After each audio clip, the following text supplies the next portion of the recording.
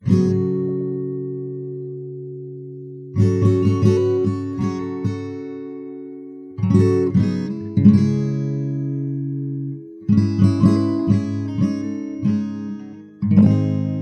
phrase, "information wants to be free," has been attributed to Stewart Brand, the editor of the Whole Earth catalog, which was primarily published in the late 1960s and early 1970s, and which influenced a whole lot of technologists and thinkers operating out of California in particular at the time, promoting ideas about self-sufficiency and ecological concerns, and a sort of DIY, do-it-yourself ethic, which jibed with the hippie-influenced, at times techno-spiritualistic philosophy that was popular out there at that moment, and which also went on to inform a great deal of the ideological underpinnings of the modern tech world. One such cluster of considerations relates to intellectual property. At the beginning of the microprocessor revolution, which we're still living in now, an age that is defined, in many ways, by the pervasive technologies that have helped create the digital world, our always-on communication channels, the countless new entertainment mediums and creative tools and surveillance capabilities we enjoy and leverage. There was a concern, as all this was being imagined and predicted and built, the superstructure of it was being built at least, that we could accidentally push ourselves into a more authoritarian, invasive, abusive, and unequal state if we're not careful. Because just as these tools could be used to liberate people and free our minds and bodies in ways previously unimagined, it was also possible these tools could be used for the opposite instead, for oppression and the reinforcement of existing socially and economically and spiritually stratifying structures. So information wants to be free was in some ways a statement about how we as a species would soon have the ability to generate more, learn more, do more than ever before, and we have to choose whether to lock down all the fruits of this amplification of our capabilities, or whether we would share it, use those fruits to augment the human species, rather than just increasing the valuation of a few companies and the bank accounts of folks who are already wealthy and in the position to take advantage of these tools in this way. Interestingly, while Brand popularized this phrase by saying it during a conversation with Apple co-founder Steve Wozniak at a hacker conference in 1984, it was probably coined earlier in its modern incarnation in the late 1950s, possibly by a well-known member of the Tech Model Railroad Club at MIT, maybe sometime in 1959. And notably, this group was a precursor to other influential engineering clubs and companies, which went on to build out fundamental components of the aforementioned microprocessor revolution. So this idea had been floating around this space for decades before Brand made it famous. Also interesting is that Brand's more complete comment on this concept is a bit more gray-toned rather than black and white, about information and how it should be distributed or made available. From an email Brand wrote to clarify his statement back in 1999, quote, "In fall 1984, at the first Hackers Conference, I said in one discussion session, on the one hand, information wants to be expensive because it's so valuable. The right information in the right place just changes your life. On the other hand, information wants to be free because the cost of getting it out is getting lower and lower all the time. So you have these two fighting against each other." End quote. This, of course, complicates matters a bit because it brings up the arguably good point that while these technological wonders we have at hand today, and which in his day were being developed, allow us to produce information, whether we're talking about books or research or instruction manuals or whatever else, we can produce this stuff increasingly inexpensively and share it for essentially zero cost. And by that logic, it makes sense to make this information as broadly available as possible, because that could do a lot of good and reduce the gap between the haves and the have-nots throughout society. On the other hand, Information wants to be expensive because it can be costly to produce. Doing research, for instance, can be very expensive, as can writing a book or working up a how-to guide. The time required to make the guide, but also the time required to accumulate the knowledge to be capable of making it, not being free for the author of the guide. Because of this, information arguably should be expensive if we value it and want more of it to be made. If we make all information free, in other words, it could result in less information of all sorts being produced, because those who might otherwise make such things would have no financial incentive to do so. And under our current system of economics, you need money to pay for things. And lacking financial compensation, folks who are not independently wealthy would have to take on other paying work, which would lead to less information being created and shared, except by a very economically privileged upper class. The opposite, though, can also lead to less information being available for most people, because when we slap price tags and paywalls on everything, we reduce the average person's ability to access a great deal of what's already been learned and created. We, as a society, then have to keep relearning things, because the evidence of our having learned and the information that passes on those learnings to others are not equally distributed. So this state of affairs, arguably, slows us down as a species almost as much as not generating this information to begin with. What I'd like to talk about today is information, how it's distributed, and the conflict between these two dissemination-related perspectives.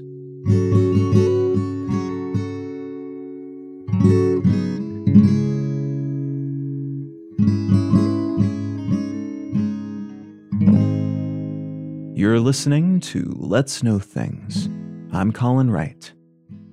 In most modern societies, a certain amount of information is available without cost for all. This is generally considered to be a smart investment in a public good, as information about dangers and preventative measures can save lives, while information about regulations and laws can help keep society ticking along with less confusion and damage and unintentional rule-breaking. Post-Enlightenment era, so in the 17th and 18th centuries, around Europe in particular, libraries began to spring up, and while they were originally predicated on subscriptions that would be paid mostly by upperclassmen with the resources to afford access to such spaces, not to mention the free time required to read books and the literacy required to parse what was contained in those books, this model eventually became more widespread and socially dispersed, starting with resource libraries for tradesmen, where they could learn more about what they needed to know to be better masons or sailors or whatever else, and then with the slow shift toward publicly funded general lending libraries.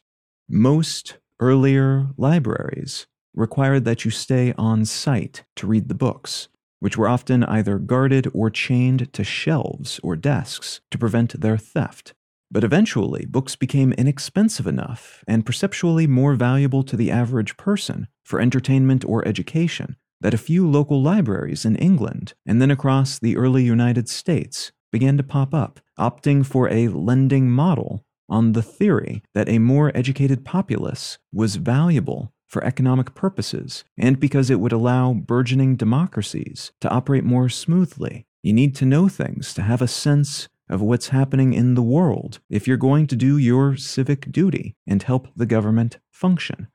Variations on this model have existed around the world from the beginning of time, though, and while in some cases libraries of information were similar to modern libraries, places containing books or scrolls or tablets or other sorts of written information that could be consumed on site or taken home and returned later. Other, earlier pseudo-libraries took the shape of rituals or people who would share what they knew with the next generation, or would teach important lessons or trades and knowledge to those who were thought to need it because of where they were in life, because they were about to start an apprenticeship, or because of the role that they were meant to play in their society. So the accumulation and distribution of information for free isn't a new modern concept. like with most things, we do it somewhat differently now because we have technologies, as was predicted by those early microprocessor theorists and innovators, which allow us to compile and share information in ways unimagined by our ancestors at a cost in time and effort and other resources that's barely noticeable in some cases. We've achieved unheard of scale, and often economies of scale. But the overall theory of information being available to everyone for nothing is something that's been with us from the very beginning of recorded history. Now that said, with the advent of modern economics, we've seen the birth of other information generation and distribution models, and in some cases, these models seem to stimulate the same benefits found under free models, but faster, in greater quantity, and by some metrics at least of a higher quality, because of the incentives at play. Basically, that we need money to both survive and thrive, by most measures and in most places, and if you can create more or better work, you may be paid for that work. I'd like to unspool 3 recent stories that relate to different facets of this larger conversation, as I think they do a pretty good job of rounding out the discussion while also further illustrating the conflicts inherent in the forces at play. The first comes from Nature, and it's entitled Massive Open Index of Scholarly Papers Launches. This piece focuses on a new free online index called OpenAlex, which is named after the ancient Library of Alexandria in Egypt, and which is meant to help show connections between the 200 million scientific documents it contains. There are several other platforms that offer a similar service, basically aggregating existing research and papers and books and using software to find connections, and maybe connections, between these things, which can help with future research but also provides a more complete, stable foundation for scientific and other fact-based mullings on a variety of topics. This is information derived from existing information then, and that new information would not be possible without the raw materials, those 200 million scientific documents from which it is deriving this new meaning. What makes this new index somewhat unique is that it provides this service for free. Other similar platforms like Scopus and Dimensions and the now discontinued Web of Science also make or made these sorts of connections and leverage an existing body of work to do so. But OpenAlex makes a similar service available for free so that anyone, not just folks who can afford a subscription, are able to utilize said derivative insights and check out all that existing documentation without needing to pay a cent. This new platform was built in the wake of the aforementioned Web of Science platform's closing. A non-profit called Our Research, operating out of Vancouver, Canada, used part of a $4.5 million grant they received from a charity called Arcadia Fund, which is based out of London in the UK, to do the work required to get a basic version of this site up and running with a more complete and intuitive interface to access the accumulated research and derivative insights planned to go live in February 2022. Further, some of OpenAlex's infrastructural costs are being covered by Amazon Web Services, or AWS, which allows them to offer access to this index for free under a Creative Commons copyright license, which in turn allows the work to be built upon by others, potentially leading to more and more useful stuff in the future, all constructed atop the same raw materials. And they're able to do so without requiring registration or login information. By most metrics, then, this new project is superior to the other offerings and to the previously available Web of Science that it replaces. But, and this is a big but, to make this new approach happen required a large quantity of financial resources, millions of dollars, from organizations willing to commit those resources to this purpose, rather than all the other, arguably equally, by some metrics and to some people, important projects they could have instead funded. and it required the support of one of the biggest companies in the world, Amazon, to keep things running and to allow them to offer all this information up in the friction-free way they're offering it. So there's an underlying tension here between the ideal of making this sort of information free and easy to access, and useful in the way it seems like it will be, and the need to have money-making infrastructure providing the resources for the platform, for the services required to keep it going month to month, and for the model that allows people to access this stuff without having to provide their data to some entity that would likely use it to make money somehow. Not to mention all the funding and labor that went into generating those 200 million documents.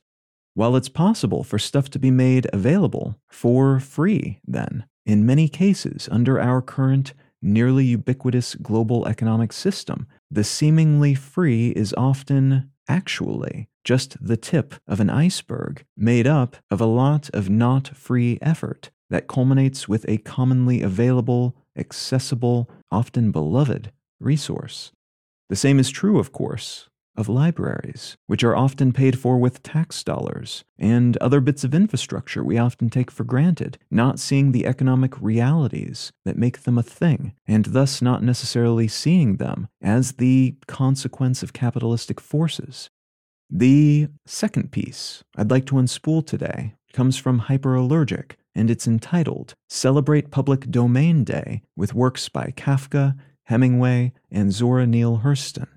Public Domain Day is an annual observance of new work entering the public domain after its period of copyright protection has expired. This will mean different things in different countries, as copyright law varies from nation to nation. But in general, when I create something, I then have some kind of copyright-protected ownership over that thing. Copyright protection means I have the exclusive legal right to copy and sell and distribute, in other ways without selling if I choose, that thing, with some exceptions, like fair use, which protects satire and commentary and things like that, for a period of time, which varies from place to place. So if I write a book here in the US, I own the rights to that book, including the right to make or sell the right to make derivative works, like TV shows or movies based on that book, until I die. And then my estate, my family, or whomever inherits the copyrights to my work, retains that copyright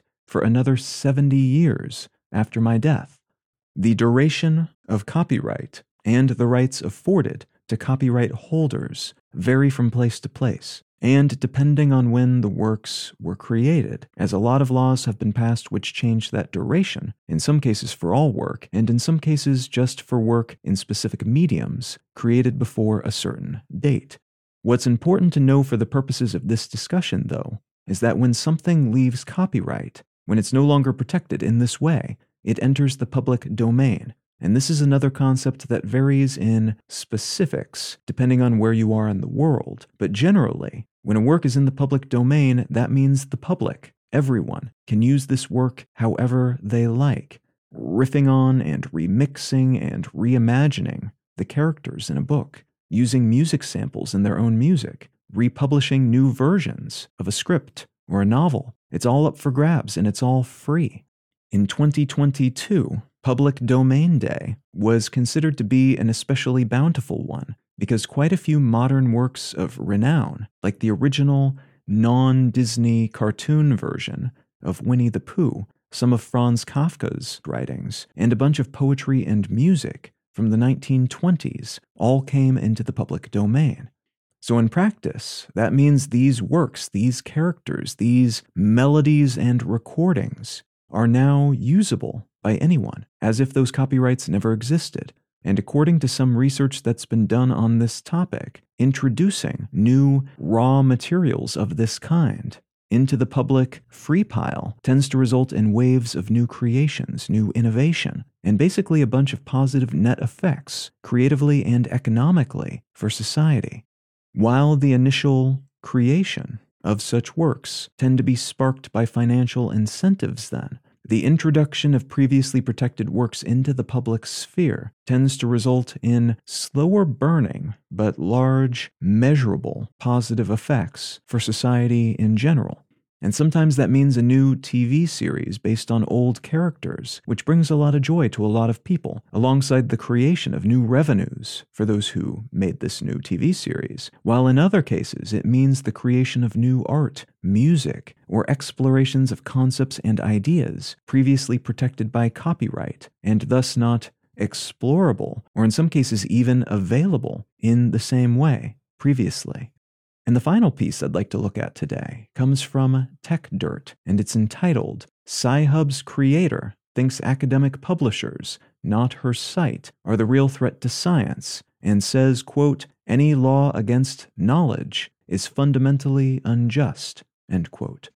Sci-Hub is a well-known, either beloved or despised website, depending on who you are, which provides free access to millions of papers and publications that are typically protected by paywalls and copyright. The world of research and modern science as a whole is predicated on a lot of commonly available free information, but much of the nuts and bolts stuff is not free to access and is often protected by the journals that publish this kind of work. The argument from the journal's perspective is that they spend a lot of time vetting and editing and disseminating these works, so the one-time payout to access a research paper or a book in their catalog, or the subscriptions that individuals and businesses and entities pay to access their whole catalog, kind of like a super expensive Netflix, is justified. They need it to do the work they do and to keep their standards high. There are free alternatives to such journals, and they're gaining each year in terms of exposure and prestige, but there are still social, professional, and exposure-related benefits to publishing one's work in a better vetted, more traditional, more mainstream, and expensive journal, rather than going with one of these free-to-access publications that sometimes, just perceptually, but also often practically, don't have the same filters and checks in place when they're assessing what to publish and what not to publish. Sci-Hub, at its most fundamental, is something like a Pirate Bay or Napster, back when Napster was an illegal free music service. All of that but for research. You can go to Sci-Hub and access all the stuff that you would otherwise pay hundreds of dollars for behind these scientific journals' paywalls, and you can do it for free. Sci-Hub, then, and another similar service called LibGen, which is the same concept but for all sorts of books and publications, not just scientific work, are not exactly beloved by journals and other publishers. In fact, they've repeatedly been shut down, their operators pursued by law enforcement, and lawsuits have been slung by all sorts of entities against the often ragtag group of people, usually but not always technologists and or folks who work in the spaces served by these publishing platforms, who keep the lights on and who keep moving the domain name for these services when one of them is shut down by law enforcement or other similar entities. The argument leveled by these publications, both in legal documents and in statements made to the public and press about these matters, is that what they do is important and expensive. They can't do all that fact-checking and editing and publishing without making the money they make. So these acts of digital piracy, over time, serves to reduce the quality of work available. The counter-argument is that these companies and other entities which publish such works are making money hand over fist, way more money than is justified by the services they provide, and consequently, they are just rent-seeking, putting themselves between creators of work and those who want to consume that work, and soaking up most of the profits, the financial gains, for themselves, claiming they are a necessary intermediary, but actually making the experience worse for everyone involved and more expensive than it needs to be, creating a cost and a barrier to entry where there needn't be cost nor barrier. What this conflict really comes down to, at its most essential, is whether intellectual property should be honored no matter what because of the benefits it provides in the short term to a relative few and in the long term to everyone once the copyright on such work runs out, or whether such work should belong to everyone from the beginning, even in cases where the financial incentives at play are theoretically responsible for at least some of the quality of that work, and perhaps the creation of it to begin with as well.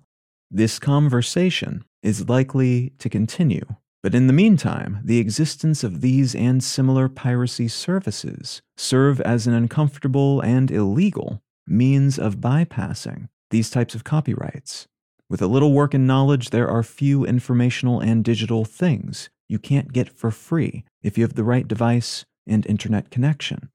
But the question is, should that be the way things operate? How might the services and entities involved rebalance this equation? And how might all sides of this discussion accidentally do more harm than good, despite trying, to the best of their ability, to do good? Now, it's possible that we'll figure out ways around this issue without ever having to solve this specific problem by shifting toward a new economic model, perhaps less or not at all predicated on scarcity. But in the meantime, it seems likely that such workarounds will remain common as a means of rebalancing what some people perceive to be an unbalanced, in favor of those with the most resources, informational dynamic.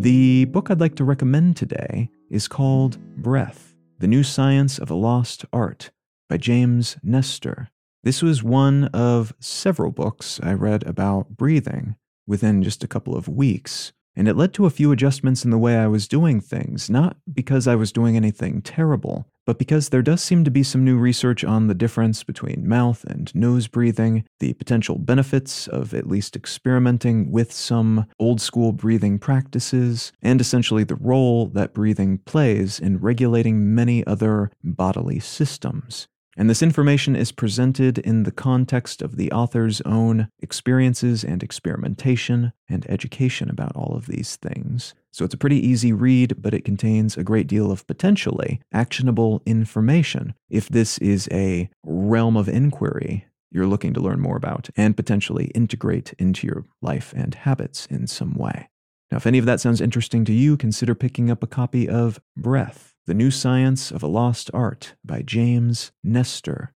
You can find out more about me and my work at Colin.io. You can find the show notes and transcript for this episode and every episode of the podcast at letsknowthings.com. You can check out and support, if you care to, all of my work at understandery.com, and feel free to reach out and say howdy on social media. I'm Colin Wright on Facebook, at Colin is my name, on Twitter and Instagram and YouTube, and I've been experimenting a bit with live streaming, including on those services I just mentioned, but also on Twitch, where I can be found at Virtual Colin, if you're keen to check out some of that experimentation. Thank you so very much for listening. I'm Colin Wright, and I'll talk to you again next week.